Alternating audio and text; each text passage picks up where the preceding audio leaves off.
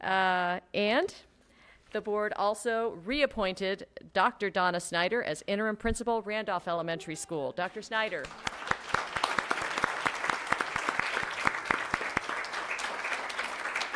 Also, a long-serving member of APS, Dr. Snyder has served as Title I supervisor, interim principal of Hoffman Boston Elementary School, and director of early childhood and elementary education.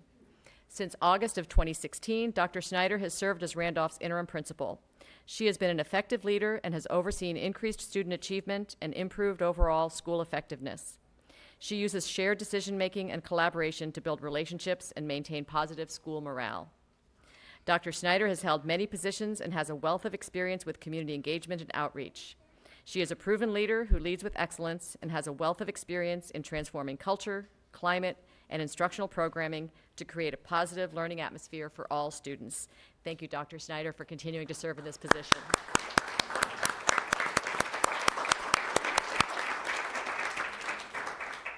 Thank you all, and again, thank you so much, especially to the families, for coming out tonight to support these wonderful people. Thanks.